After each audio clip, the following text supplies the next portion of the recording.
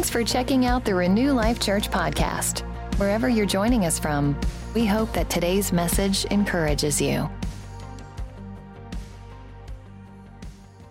I've got several different things that I want to share, and I don't know exactly where it's all going to land, but I want to start in Ephesians chapter 4, and this is a passage of Scripture that I've talked about before off and on, and I want to share some things with you that I think are going to help us. This is kind of the groundwork. I don't feel like I can go to the next thing until we actually cover this thing, this one part very well. Ephesians chapter 4, starting in verse 1, it says, "Therefore, Paul speaking to the church at Ephesus, therefore I, a prisoner of serving the Lord, beg you to lead a life worthy of your calling, for you have been called by God."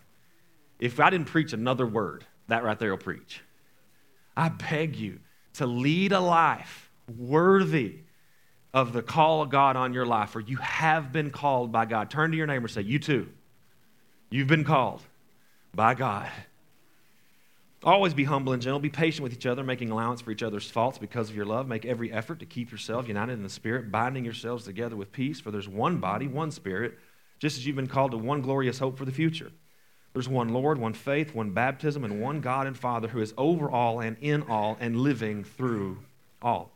However, he has given each of us a special gift through the generosity of Christ. That is why the Scripture says when he ascended to the heights, he led a crowd of captives and gave gifts to his people. Notice that it says he ascended. This clearly means that Christ also descended to our lowly world. And the same one who descended is the one that ascended higher than all the heavens so that he might fill the entire universe with himself. He is filling the entire universe with himself. Now, here's what I want us to pay attention to for just a second. Verse 11 says, "Now these are the gifts that Christ gave to the church." So there was a lot of gifts given out, but some of these gifts were specifically given to the church. These are the gifts Christ gave to the church: the apostles, the prophets, the evangelists, the pastors, and the teachers, also known as those called to ministry. You've heard the term, someone says they feel called to ministry. This is what they are saying. I feel called to one of these fivefold offices, as some call it. Now notice this in verse 12, because this is oftentimes contrary to what I'll call small church thinking. If you grew up in a really small church and there was a pastor, it was often looked at as the pastor's job was to do all the spiritual work. The pastor's job was to pray for people. The pastor's job was to preach the message. The pastor's job was to visit at the hospitals. The pastor's job was to hug all the babies, and it was the pastor's job. But notice this right here. It says their responsibility, in other words, these gifts, those called to ministry, their responsibility is to equip God's people to do his work and build up the church, the body of Christ. This will continue until we all come to such unity in our faith and knowledge of God's Son that we will be mature in the Lord, measuring up to the fullness and complete standard of Christ. Then we'll no longer be immature like children. We won't be tossed and blown away around by every wind of new teaching. We will not be influenced when people try to trick us with lies so clever that they sound like truth. Instead, we will speak the truth in love, growing in every way more and more like Christ, who is the head of his body, the church. He makes this whole body fit together perfectly. As each part does its own special work, it helps the other parts grow so that and here's the goal, so that the whole body is healthy, growing, and full of love. Can you say amen? So he gives these gifts, and the job of this gift isn't to do the work of God necessarily. It's to equip God's people to do the work of God and to build up the church. Very few people, if you go back and study this in the Old Testament, there were these 12 tribes, and this represented God people, the 12 tribes of Israel. Of the 12 tribes, 11 of the tribes, you know what they did? Just business. They were kings. They just did business. Only one of the 12 tribes was separated to the priesthood. It's kind of a numbers thing. The same thing goes for us today here in this room. Very few of you in this room are called to full-time ministry as an apostle, prophet, evangelist, pastor, teacher. Some are, and their job is to equip you, say that's me, to do the work of the church, to do God's work, and to build up the church. It is very important that at some point in your Christian life, being a Christian becomes more than I'm going to heaven and more about I'm going to get heaven to earth. There has to come a point in your life when it's not just about what am I supposed to do to get to heaven. It's how is God choosing to use me to get heaven to the people on this earth. And I'll just tell you this right here. I think a lot of people still deal with behavior problems. They're still lying. They're still cheating. They're still cussing. They're all these things that they say they want to stop doing. They still can't stop doing them because they're focused on stopping doing them. If you would be more focused on what you're doing to do God's work and build up His church, you might look up one day and say, you know what, it's been about 3 weeks since I dropped the F-bomb. I think I'm going to go buy myself a steak dinner. I'm not joking. You don't get better by looking at what you're doing wrong. You get better by what Hebrews says, looking unto Jesus, the author. In other words, looking at the right thing gets you to the right place, not looking at the wrong thing. I had a good friend of mine, and this is funny. This guy, he's a friend of mine. He didn't have the best. There were times in his life where, let's just say, he wasn't necessarily following Jesus, and he had problems with alcohol. He had problems with drugs. He had problems with women, and he had all kinds of different problems. And this has been a while ago now, but he came to me and he said, "Pastor, can we talk?" And some things just weren't going his way. They just weren't going his way in a certain particular area. And he said, I'm doing the best I can. I ain't cussing nearly as much as I used to. He had to fill it up with that last part. Not as much as I used to. I'm not cussing. I'm not drinking. I'm not going down to the massage parlor. See, y'all didn't think I knew about that massage parlor. I work in the oil field now. I've learned a lot of things since I started working in the oil field. Jesus, take Midland. Take them now. You know.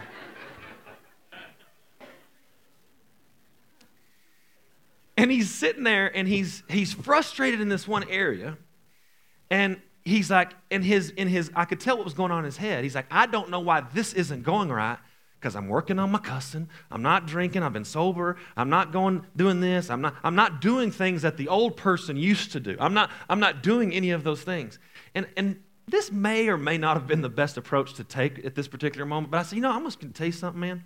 I'd rather you come to me and say, bro, I just twisted off last weekend. I crushed a 30-pack, and I went down to the massage parlor and got a massage.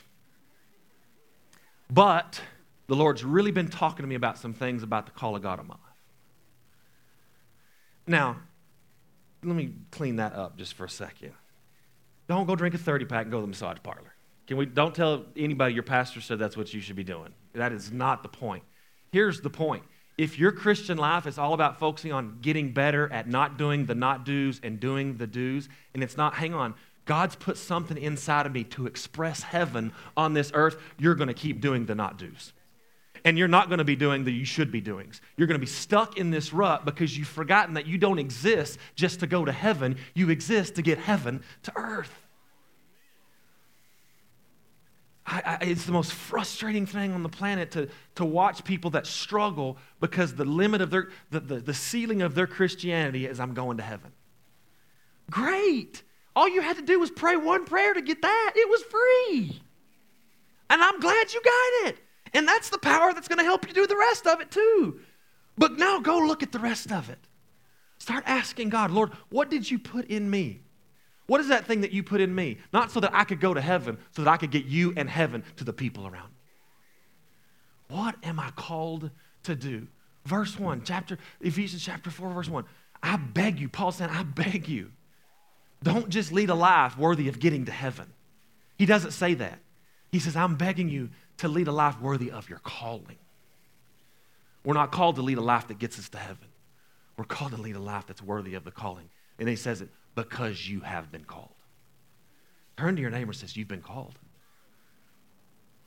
Now, I don't know what that has to do with the rest of the service, but I felt like I just need to get that off my chest. So I want to look at Acts chapter 10 and Luke 14. Acts chapter 10 and Luke 14. In Acts chapter 10, we'll start right there. In Acts chapter 10, Paul's having a bit of a moment because Paul has just had this dream, this prophetic dream. And in this prophetic dream, God is revealing something to him that's rocking his world. In this dream, this sheet comes down, and to make a really long story short, it's all this food, all these animals, if you will, that Jews were not supposed to eat. And he hears the Lord in the dream say, kill and eat. And Peter's confused because he's like, no, we're Jews. We don't do that. We don't eat that food. So he wakes up. He's confused. And he hears the Lord saying, because he's having this conversation with the Lord, Lord, I can't do that. I don't eat those unclean things. And he hears the Lord say to him, don't call something unclean once I've called it clean. You don't get to decide what's clean or unclean. I decide what's clean or unclean. Don't you go calling something unclean when I've said that it's clean. That'll do. I just feel like the Lord's saying this right now. Some of you, you're calling yourself unclean, and he's calling you clean. You're contradicting God because you're so bound up in your own guilt, shame, and condemnation. You can't, it's not just about judging others and calling them unclean, and they're this, and no. Most of us do it to ourselves. You don't even have the right to call yourself unclean if your Heavenly Father has called you clean. And I'm going to preach this morning. I don't even like to preach sometimes. So he's having this conversation with the Lord, and the Lord tells him this, and he says, here's the Holy Spirit say, hey, there's going to be some men, just go with them. Do what they tell you to do. And these men show up, and he takes them, and it just so happens to be some Gentiles. And Jews don't hang out with Gentiles. These Gentiles, they worked for Cornelius. He's this Roman officer. He goes and gets them. He comes in there, and he's like, what's going on? And Cornelius tells him, I had a vision too. The Lord's been speaking to me, and apparently you have a special message for us. Now, in the middle of all this, Peter's struggling with this whole message. He's struggling with this message with the Lord about calling something clean and unclean. Peter's on the strug. He's on the strug. And so, but he says, okay, but I know the Lord led me to here, and here I am in this Gentile's house, and I'm not even supposed to be hanging out with Gentiles. And here's what Peter says in Acts chapter 10, verse 34. It says, then Peter replied, I see very clearly that God shows no favoritism. First of all, he's confused, and all of a sudden, he sees perfectly clear. He says, in every nation, he accepts those that fear him and do what is right. So somehow, in the midst of all that's happened, revelation is being dropped into Peter's heart. And once when he was in an area where he was confused, now he sees exactly what God is saying through this dream. This is the message of good news for the people of Israel. That there is peace with God through Jesus Christ, who is Lord of all. You know, and here's what I want us to focus on. It says, you know what happened throughout Judea, beginning in Galilee, after John began preaching his message of baptism. Then verse 38, Acts 10:38. People quote Acts 10:38 all the time. And you know, so here's Peter, a Jew, talking to Cornelius and some other dudes that are Gentiles. He says this, he says, and you know how God anointed Jesus of Nazareth. You might think that that's we're talking about Jesus. It's key that he says Jesus of Nazareth, because at this point he is also Jesus Christ, the Messiah. But he doesn't call him Jesus Christ. He says, you know how God anointed Jesus of Nazareth. Not God Jesus, earth Jesus. Pay attention. And you know how God anointed Jesus of Nazareth with the Holy Spirit and with power. Then Jesus of Nazareth went about doing good and healing all who were oppressed of the devil, for God was with him. Why is it so important that he says, you know how God anointed Jesus of Nazareth? Because Jesus of Nazareth, that was John's boy. Not Joseph's boy. Got the wrong one. That's Joseph's boy. Mary and Joseph, Jesus' real biological parents. He's making it clear, I'm not talking about Jesus Christ, who is God. I'm talking about Jesus of Nazareth. That's John's boy. That's John's boy. And so, and I'm not being disrespectful here. Hear what I'm trying to say. He's saying, you guys remember that? Remember how God anointed John's boy? And then John's boy, a human being just like you sitting in this room. Remember how he anointed him with the Holy Spirit and with power? And then old John's boy went around doing good and healing all who were oppressed of the devil. That's John's boy. Joseph. Why am I saying John's boy? Joseph's boy. Joseph's boy. Joseph's boy. You know what I'm talking about. What is he trying? What's the point he's trying to get across to us? This wasn't God Jesus doing good and healing all. This was earth Jesus. This was earth Jesus. This was the Jesus that came and put on flesh and blood just like we have. This was Jesus, the same Jesus that had to receive the Holy Spirit before he went out and did his earthly ministry. This is the same Jesus that took on every manner of temptation that you and I have to take on every single day. That Jesus right there was anointed to do good and heal all. Now, Luke chapter 14. Luke 14:12. It says, very truly I tell you, this is Jesus speaking, very truly I tell you, whoever believes in me will do the works that I have been doing. Whoever believes in me, just for the fun of it. Raise your hand if you believe in Jesus. Raise your hand if you believe in Jesus.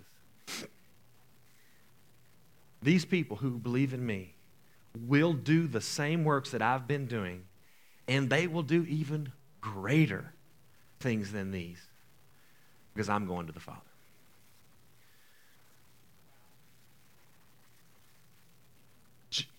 We have been called to do not something similar, not a B-team version of, not a substandard version of. We have been called to do the exact same things that Jesus of Nazareth did when he walked this planet. Now, I think it's a good start. He says, do the same things that I did, and you're even going to do greater things. How many guys think it's a good place to start? Well, greater things, okay. Can we just start with the things he did? Is it just me, or does doing better things than Jesus did, greater works than Jesus did, sometimes a little bit of overload for the brain? Am I the only one that can tell the truth in church today? So, okay, let's just for the time being, let's set this one down for a second. Let's say, okay, let's just start with what he did.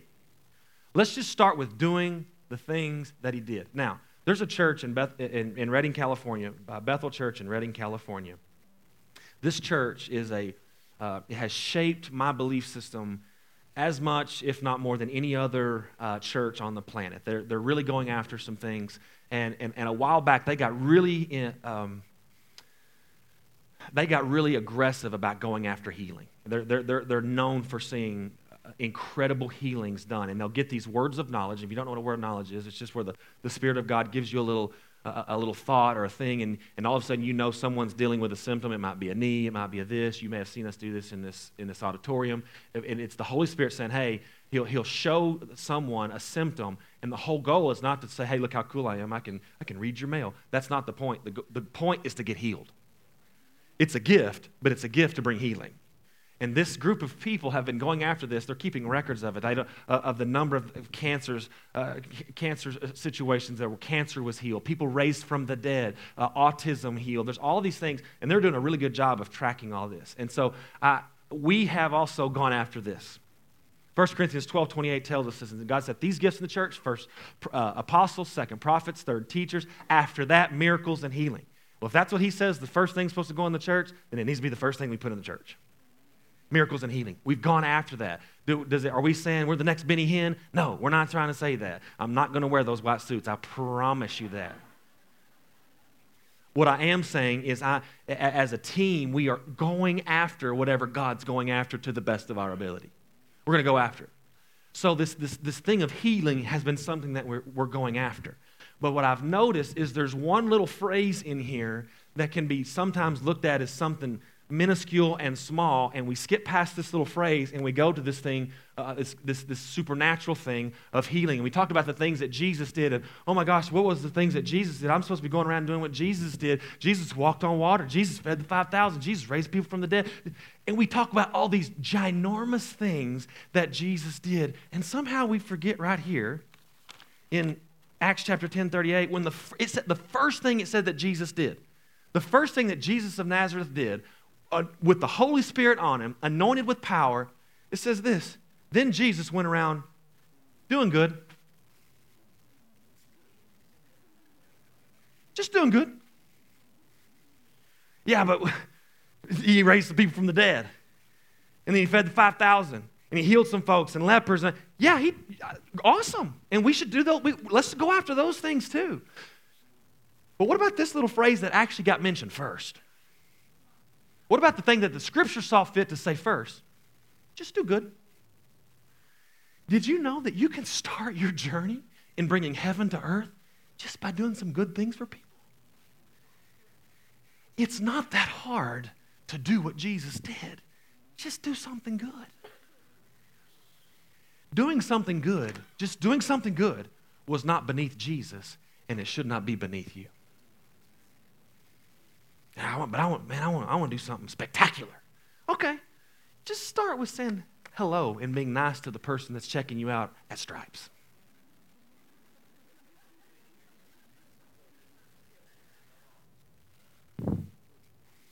I'm not joking. The Lord's dealt with me about that. The Lord dealt with me about giving this little old lady who's working back, making corn dogs, which I like Stripes corn dogs. Don't talk to me about that right now. I had a few too many corn dogs lately, but this really sweet lady, and the Lord dealt with me about doing something for her. When's the last time you just thought about doing something good for someone unexpectedly? And when's the last time you paired living like Jesus with simply doing something good? Not raising the dead, not healing the lepers, not the big ones, not walking on water. How about let's just do something good?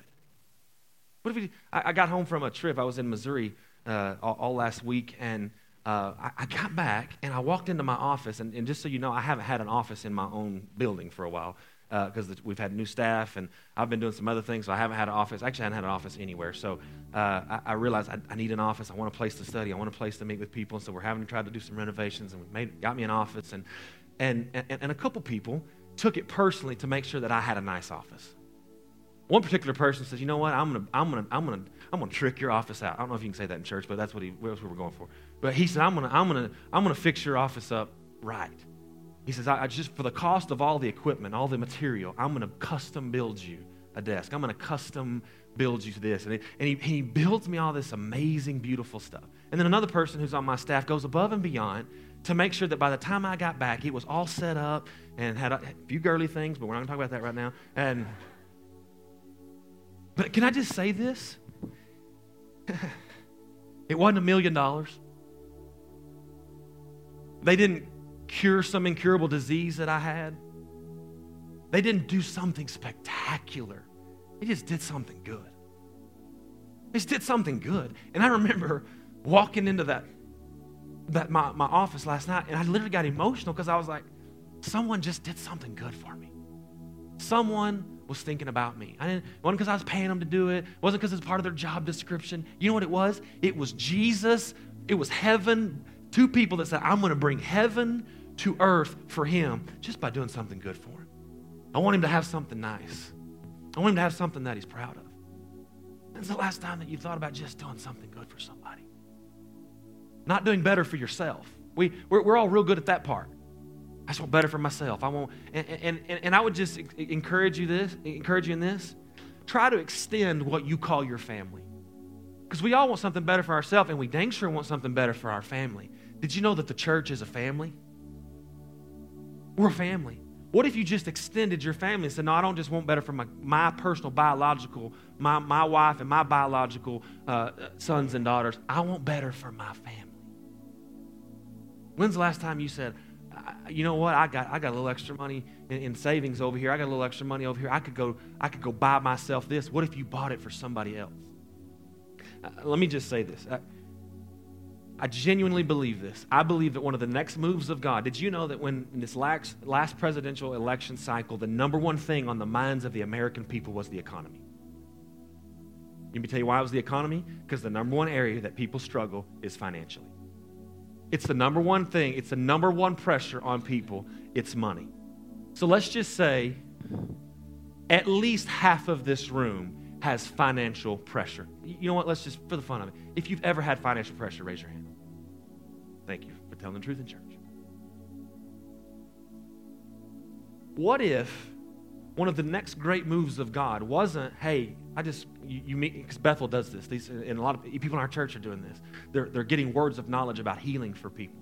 What if, and I want people to get healed. If you've got knee problems, if you've got blood, I'm for that. It's part of it.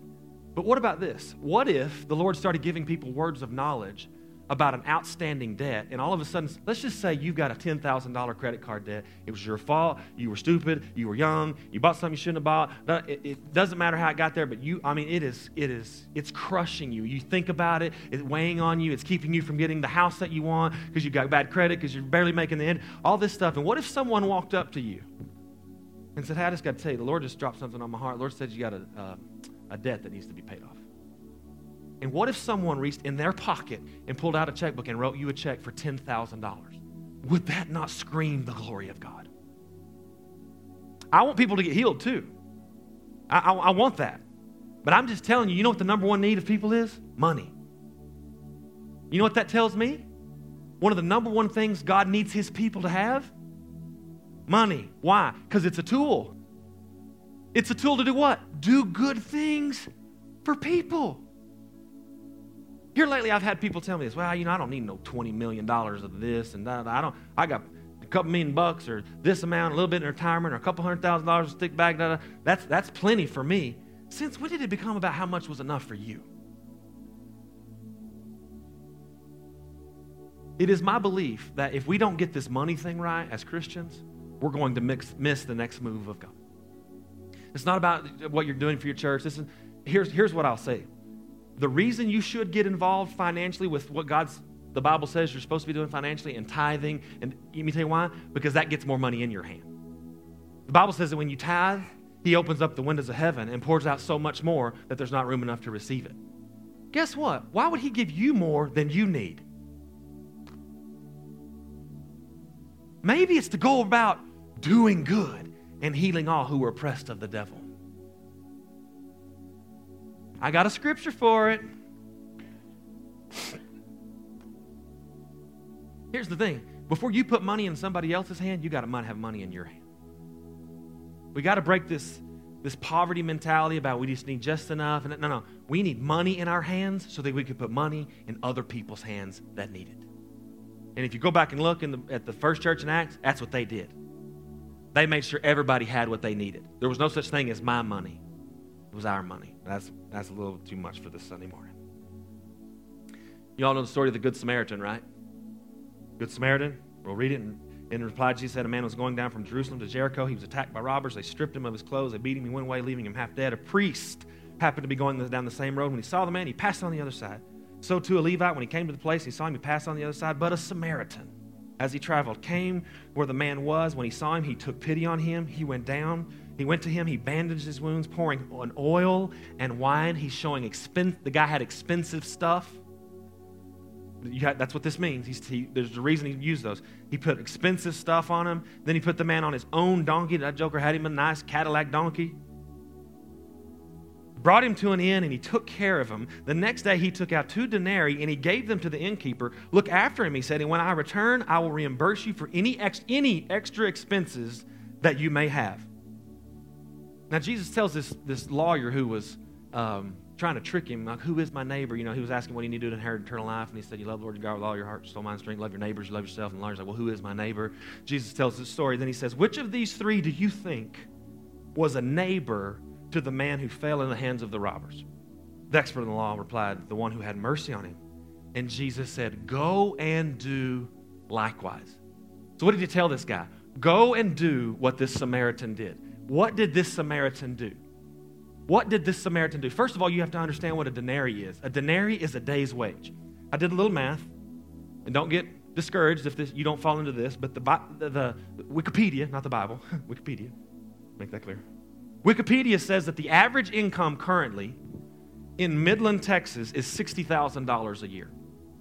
Average income in Midland is $60,000 a year. And in some brackets, as you can imagine, much higher than that. But let's just start with the average.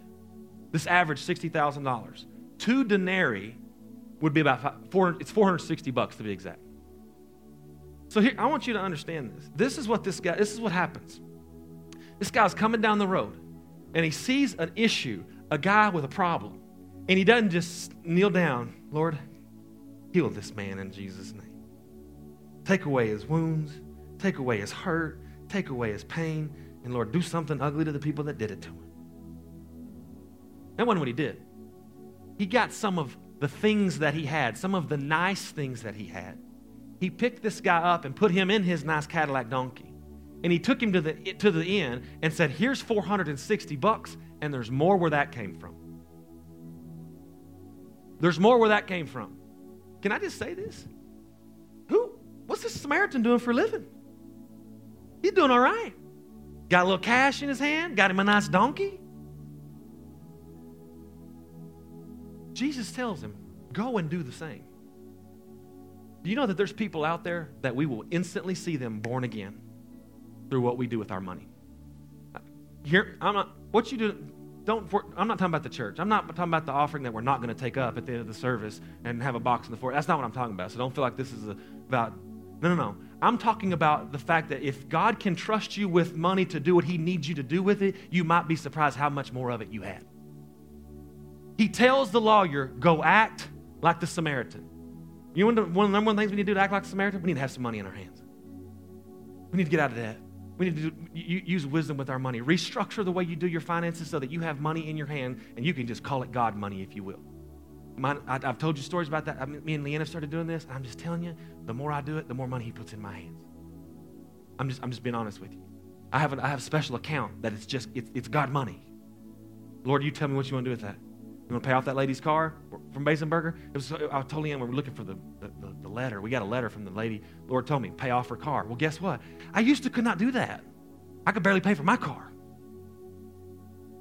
But then all of a sudden I realized, wait a minute, Lord, this is one of the ways you want to bless people. One of their biggest needs is money. I need to have some money in my hands so I can bless people. So I started changing the way I live myself so that I could have something in my hand when God said, hey, I need you to do something for that person. I need you to do something for that person. I need you to do something for that person over there. This is, man, I'm telling you, this is just, I can feel the religious cows just being murdered right now. He needs you to have money in your hands. This Samaritan, he had money in his hands. He had structured his life in such a way that if by chance he were to come across someone that needed it, if by chance God needed to use him, he was ready. Can I just tell you right now? I don't care how much money you have in your hands. I don't care how many millions or billions of dollars you have. God wants you to have more. God wants you to have more. But he doesn't just want you to have money. He wants you to have provision. You know what provision is? It's money that's provision for the vision. He doesn't just need you to have money. He needs us to have provision. When's the last time you looked at your bank account? It's just a big pile of provision, tools for the vision of doing good and healing all that were oppressed by the devil. You got to get out of your head that God just wants you to just scrape by, and that's why it's so important that you do get involved with the financial principles that you find in the Word, so that God can start multiplying your money back to you, so that you have more provision, more money for the vision of doing good for people. It is I'm wrapping up. It is my heart's desire that this message makes you start thinking a little bit differently about the little extra cash you have in your wallet right now, because that's where it starts. That's where it starts. It would just make my day if all of a sudden people all across Midland started getting their meals paid for at restaurants. I'm telling you, I do it almost every restaurant I go into, and I'm not saying it to brag. I'm telling you to give you an idea what this can look like. Go into wherever you go to lunch today, go into the restaurant and ask the Lord, who do you want me to bless today? Most of us in this room, you got 20, 30 extra dollars. Find the smallest table there in the restaurant. The saddest looking person in the restaurant. I've been doing this since I was 19 years old. I was on one of my first dates with Leanne, actually at cattle bearing in Lubbock. And the Lord told me, I saw a couple, and they got the bill, and I could tell that they were, oh man, I think it's going to be this much. And the Lord said, take care of that for them. Do good. It's not that, you don't have to do that spiritual. You want to go lay hands on them, and don't do this. Please, God. Walk up to the table and be like, the Lord has spoken to me, and I'm here to do good and heal all who are oppressed of the devil. No, just buy them a taco and get out. I'm not joking. Start breaking that off of your mind get that off of you that it's your money. No, it's provision. It's money on a mission. It's money for the vision. And what if all of a sudden we got a reputation as a church where, I'm not going to name other churches, but they started waiting in the parking lot and they started following our cars to the restaurant. And I'm just saying, you follow that car right there, you're bound to get your meal paid for.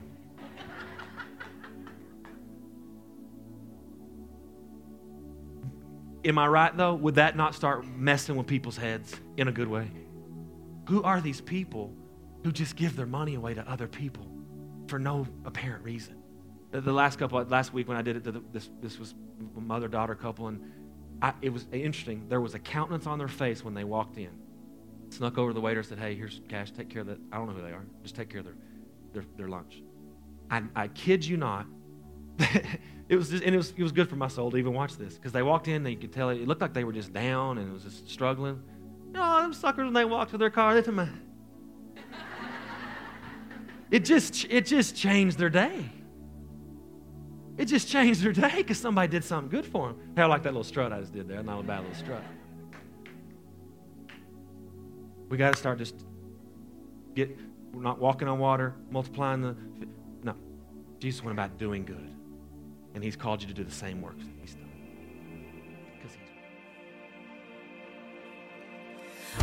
We hope you've enjoyed our podcast today. You can find out more about our ministry at renewlifechurch.com or on Facebook, Instagram, or Twitter. Also, our app is available for download so that you can stay up to date. Again, we are so glad you joined us. If you're in the Midland, Odessa area, we invite you to come be our guest at one of our services. Have a great day, and we hope to see you soon.